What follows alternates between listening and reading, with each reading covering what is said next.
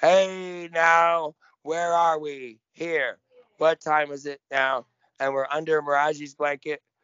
And in a way of, you might not say Mirage, you might say the Great Spaghetti Monster to reference Richard Dawkins, the holy atheist.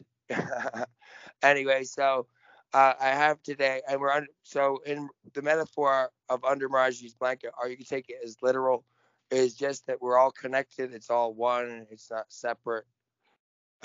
So everybody just settle back into the podcast, settle into the moment, and just let the listening happen. And consider using this as a practice. If you feel yourself, you're noticing your mind's reactions, and you're like, well, I didn't like what someone said. Then just notice that and return to the moment and keep going into the love, love, love. And yay, we have Danny Goldberg on this show again. Hey, Danny. Hi. It's good to have you back on the show. Well, nice to talk to you.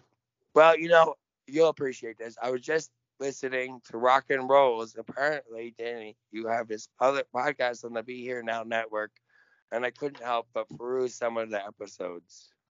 Well, that was a few years ago. I did it, and it was really fun. But I just found that too much work, honestly, and so I suspended it. But I did about 30 of them. I forget what year it was, but it was at least 4 or 5 years ago.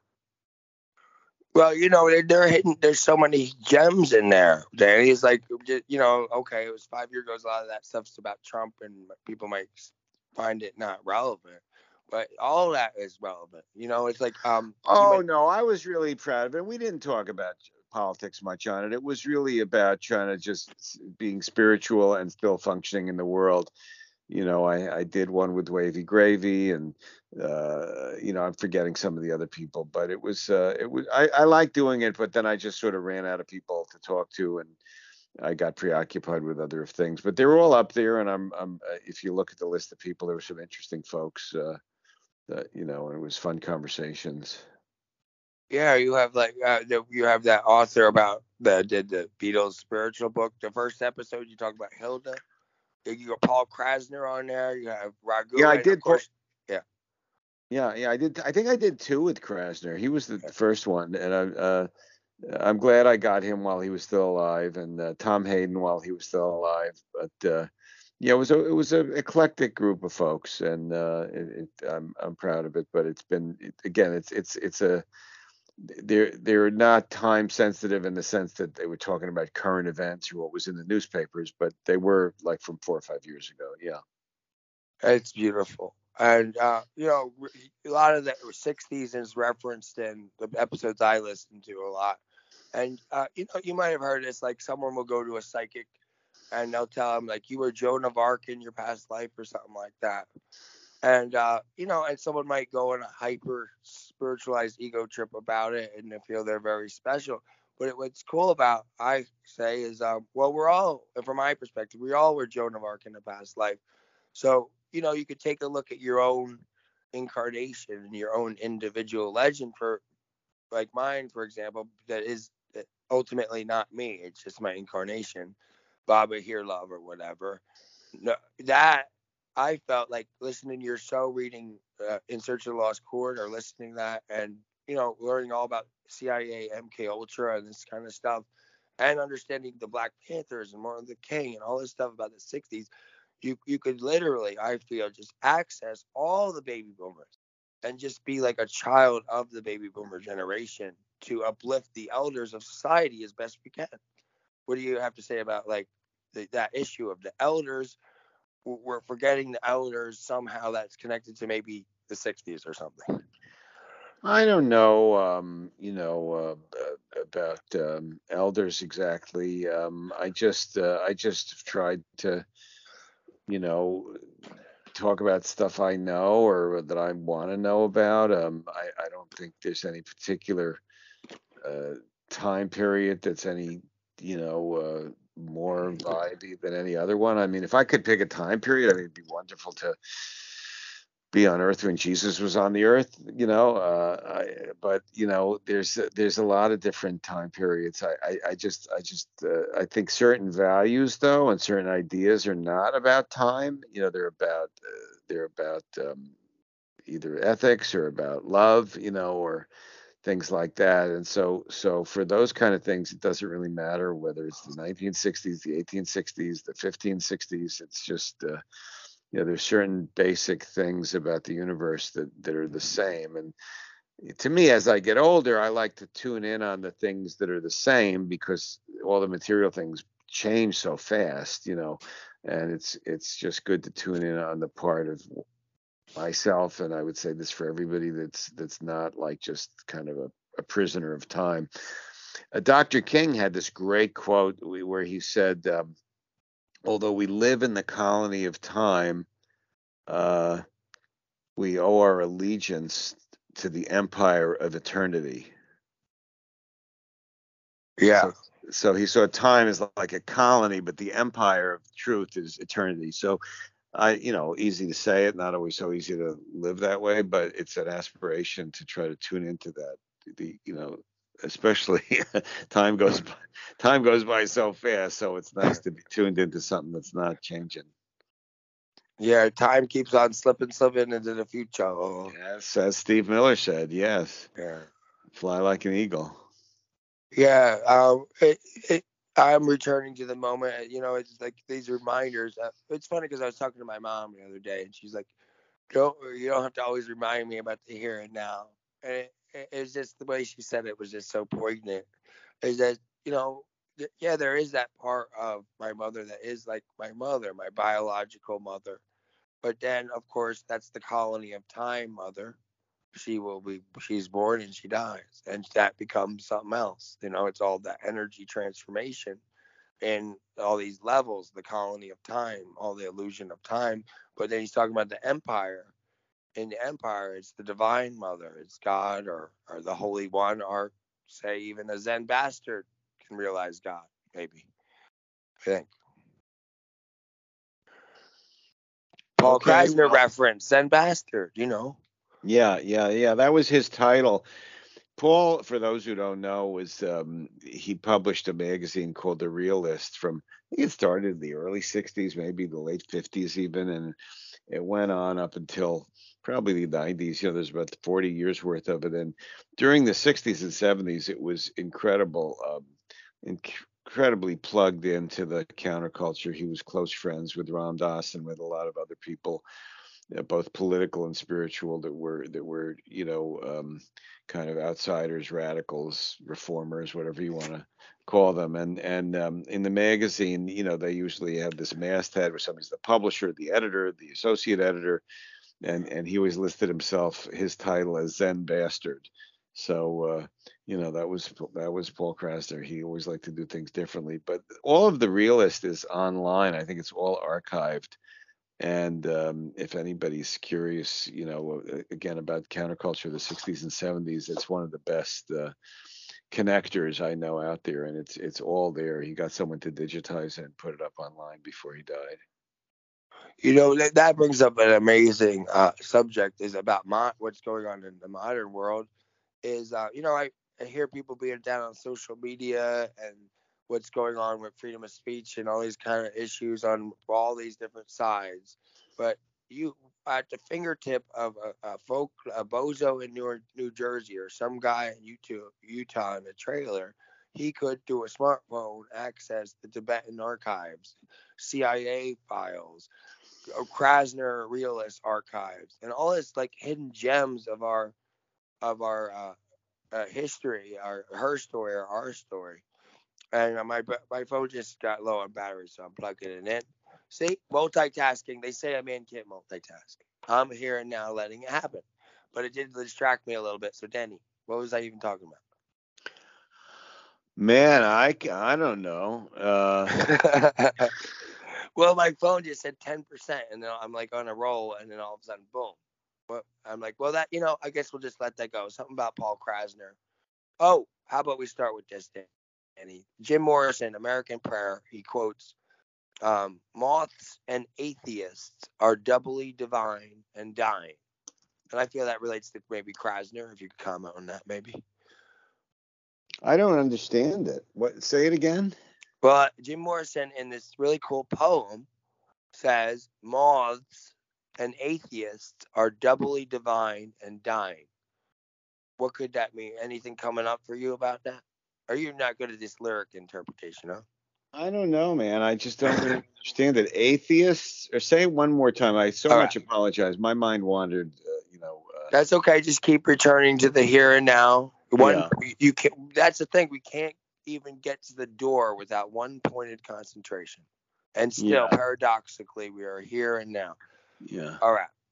Moths and atheists are doubly divine and dying.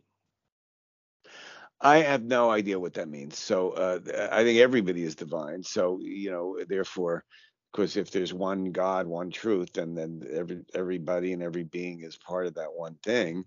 So, but why particularly to focus on moths and atheists? I guess that's just poets. I guess just Jim Morrison just thought it was a cool juxtaposition of words. Um, as far as dying goes, they obviously all physical form is impermanent, as the Buddhists say. You could call that dying, and then there's a soul or some essence that's not dying. So but I thought Jim Morrison was a good rock artist. I'm not like he's to me not on the apex of greatness, but he's I like a lot of the Doors records, but I don't know what it is about moths and atheists that he was trying to get at, but generally speaking, I get along better with atheists than I do with moths. I mean, moths, if you have sweaters or anything like that, and they eat holes in them, I mean, in the cosmic scheme of things, that's their dharma. But for me, I'd rather keep my sweaters without the holes. Atheists, on the other hand, are just human beings that don't believe in God, and that's based on their experience, I guess. I always prefer the concept of agnostic. I can understand that, which means not knowing. And not knowing to me is the beginning of wisdom anyway, to know the limits of the human rational mind. But why anyone could be absolutely certain that there's no God is a little mystifying to me. I could certainly understand anyone questioning it, but to have certainty that this physical world is all that exists to me is that's kind of a fundamentalist attitude that I don't really get. But on the other hand, there are people that self-define as atheists. Some of them are just brilliant, beautiful people, and whatever they have to say to themselves to get through the day, God bless them. Yeah, it is a mystifying mystery, you might say.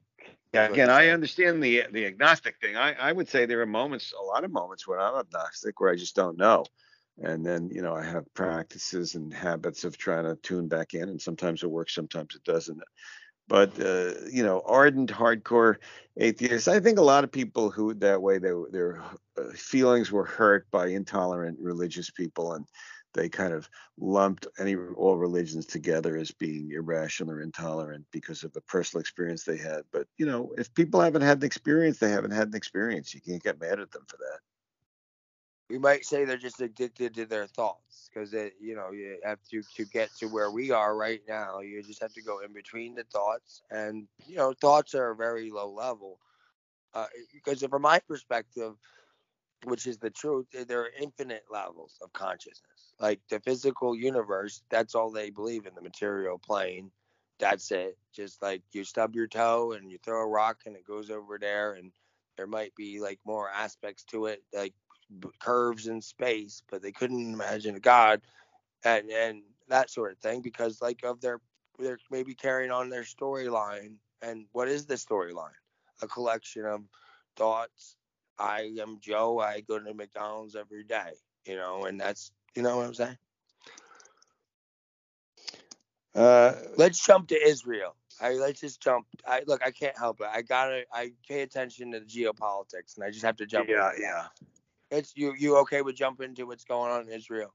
I'll try. It's such a painful subject, Yeah. and I don't pretend to have any unique wisdom about it, but I certainly wouldn't avoid talking about it if that's what you want to talk about. It's Yes, obviously, I'd like to talk about it. as we sit here, I don't know when people will hear this, but it's Friday afternoon, New York time, and a lot of people are dying over there. It's kind of heartbreaking, the whole situation.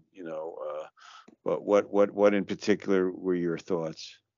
Well, I just the element of the one cause and react. It's just going back and forth and just like what the solution that Noam Chomsky is talking about. Noam Chomsky was addressing how the United States is supporting this and the UN's against this and so on.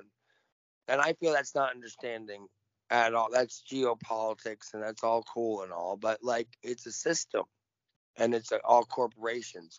I just go back to a simple way for the common person to understand this kind of stuff is watch the movie Network.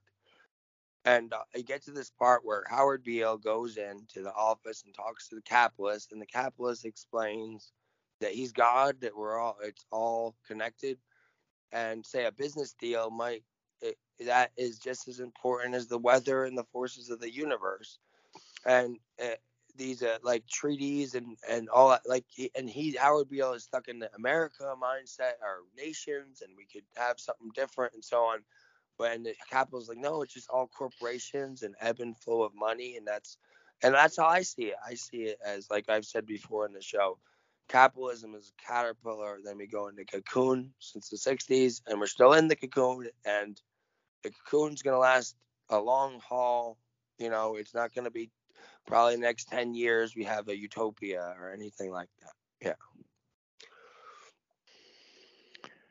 Oh, well, I don't know what to say, man. There's a lot of different things you said, but I would just say this about Noam Chomsky. He's a brilliant guy, and I admire a lot of what he's written, but I don't agree with everything he says, and I just know that for sure, it's better, killing civilians is, you, you know, just to make a point, is to me a bad thing. It's an evil thing, and it's uniquely bad. It's in warfare. Civilians do get killed. I've been against every war that's come along in my lifetime from an American point of view, but when people, it's we live in a different world than the people who live in Israel do. And I don't envy. I don't like a lot of the policies of their government, but I also think it's just in a moment like this, the horror of what just happened there. I have enormous empathy for them. Now, what's going to go on now with other people being killed and Palestinian civilians being killed? That's terrible. Also, I just don't know.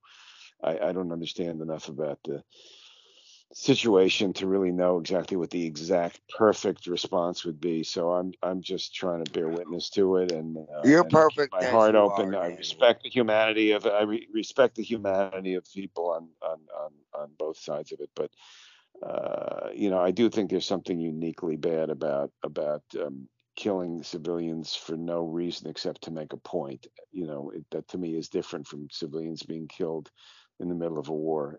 But again, I'm not there, and I don't pretend to be an expert on it. All right, well, imagine like I'm Mr. Capitalist, man. So like you was talking all this peace talk and yeah, ethics, but I have to play the stock market. There's got to be deals to be made. Stocks go up, like the military and just these defense contractors. You know, come on, man. What do you expect me to do? It's my job here in the Pentagon. I am playing the stock market, and you're telling me this is wrong. What am I supposed to do about it? Go to Israel and say stop this, and go to Palestinians and say stop this. And I'm just like kind of putting myself in the shoes of someone at that level. Is they might be sympathetic to these ideas, but where do you start? What would that person do in that individual level, at that class level of a high class, like a very rich connected person in the military and so on, or capitalist billionaire connected people? Say one starts to be like, hey, this is all connected and I'm for changing this. How would these people start to change? Maybe. Would you give them Well, an idea? there's different opinions about how to organize society. I just don't. I just feel it's such I really don't feel comfortable. Look, I've been involved with groups that they're very critical of the current Israeli government. Within Israel, a lot of people there feel it's been wrong, that the occupation has been wrong, and that things like that. But the pain right now of the society is so great, and for understandable reasons. That's sort of where my heart right now is. And in terms of arguing out the different policy options for either the United States government or the Israeli government, I just don't think I know. I'm not the expert on it, man. I'm a rock manager. I've written about different things, I'm just not comfortable, um, going beyond the idea of praying that there's this little Well, pain and prayer is death. important. You talk about prayer on rock and rolls a lot. So what would your prayer be for this situation? Would you pray Well, my specifically? prayer is my prayer is peace and justice. How Yeah. God decides to implement those things is up to the divine wisdom of God. Peace without justice can be slavery. I mean, so you can't just only pray for peace. To me, if you're going to be morally awake, because slavery could give peace if people don't protest. On the other hand, justice is subjective. So I just pray that there's a way of people in that part of the world coexisting and raising their families and worshiping the way they want to and not killing each other. But there's no question that what just happened is uniquely horrible, and I'm not going to try to pretend that's not true in my heart. But I pray for peace and justice. That's what I could pray for, and I pray for individuals that I know who feel threatened and that they are safe. Because that's what's within my consciousness, is what I can be aware of, is what I know. I can't be aware of what I don't know. That is beautiful. And it reminds me, as far as this my storyline of my incarnation. It's not really my storyline; it's our story. But these rabbis I met, I'm pretty sure I'm sure one was a rabbi. The other guy was a Holocaust survivor. This one rabbi who was so funny, so beautiful, and he taught a Kabbalah class. And he told me he knew this really good rabbi that would still take LSD before every time he would do what is it, his rabbi thing. He'd go up there into the temple, or I'm not sure what it's called right now, but the synagogue, yes. And then he'd do that right before. And this guy was really fun in class. And then I met the other guy, Professor Khan, and it just is such a juicy story of combining the cosmic humor of it all. Like the one rabbi is more cosmic humor, and then the pain and the suffering of the Jewish people, because it was like, and understanding how some have made it in this world, and what's wrong with that? That's great. Once you understand the whole history in Europe, it's like so much a relief, because I got to study with this Holocaust guy, survived Auschwitz with his dad, man. And he got to teach me personally with this heart and soul, like bleeding the Jewish love all over me, and just like he's the Jewish Christ, and I'm feeling it in class right there in college, and it's so wonderful. And this guy, he, like, there are other people in class, like, who cares, they're gonna go do their, I just want to get through the day and do my studies. But me and him are really connecting on those levels. There's some other people on that level, but it was like we're all one. Yes, yes, yes. But like, he it was just so interesting, that history. And then one day he's with his wife, and she's having problems in the hospital, and he sees my paper, and he stops the whole class and then goes on about my paper, and then takes me in the room privately, instead of like some professors taking the young chick in there and be like, hey, well, she's over 18, I'm gonna bang her right here in the office. Instead of something like that, this guy is like saying he saw the worst in humanity, Danny, the worst. And he looks me right in the eye, man to man, and says, you're a good man. Like that changed my life, man. It's like, that's like that. What I think what we're getting at here is the praying about it, and the compassion and the empathy. Uh, and also not forgetting there is humor. There's Mel Brooks in this world, and understanding the cosmic humor, and that there is that cosmic empire of the now beyond time. It brings it together. So is it really that important to have really complex political discussions all the time about it? Is that spinning in circles? I mean, or it needs a heart.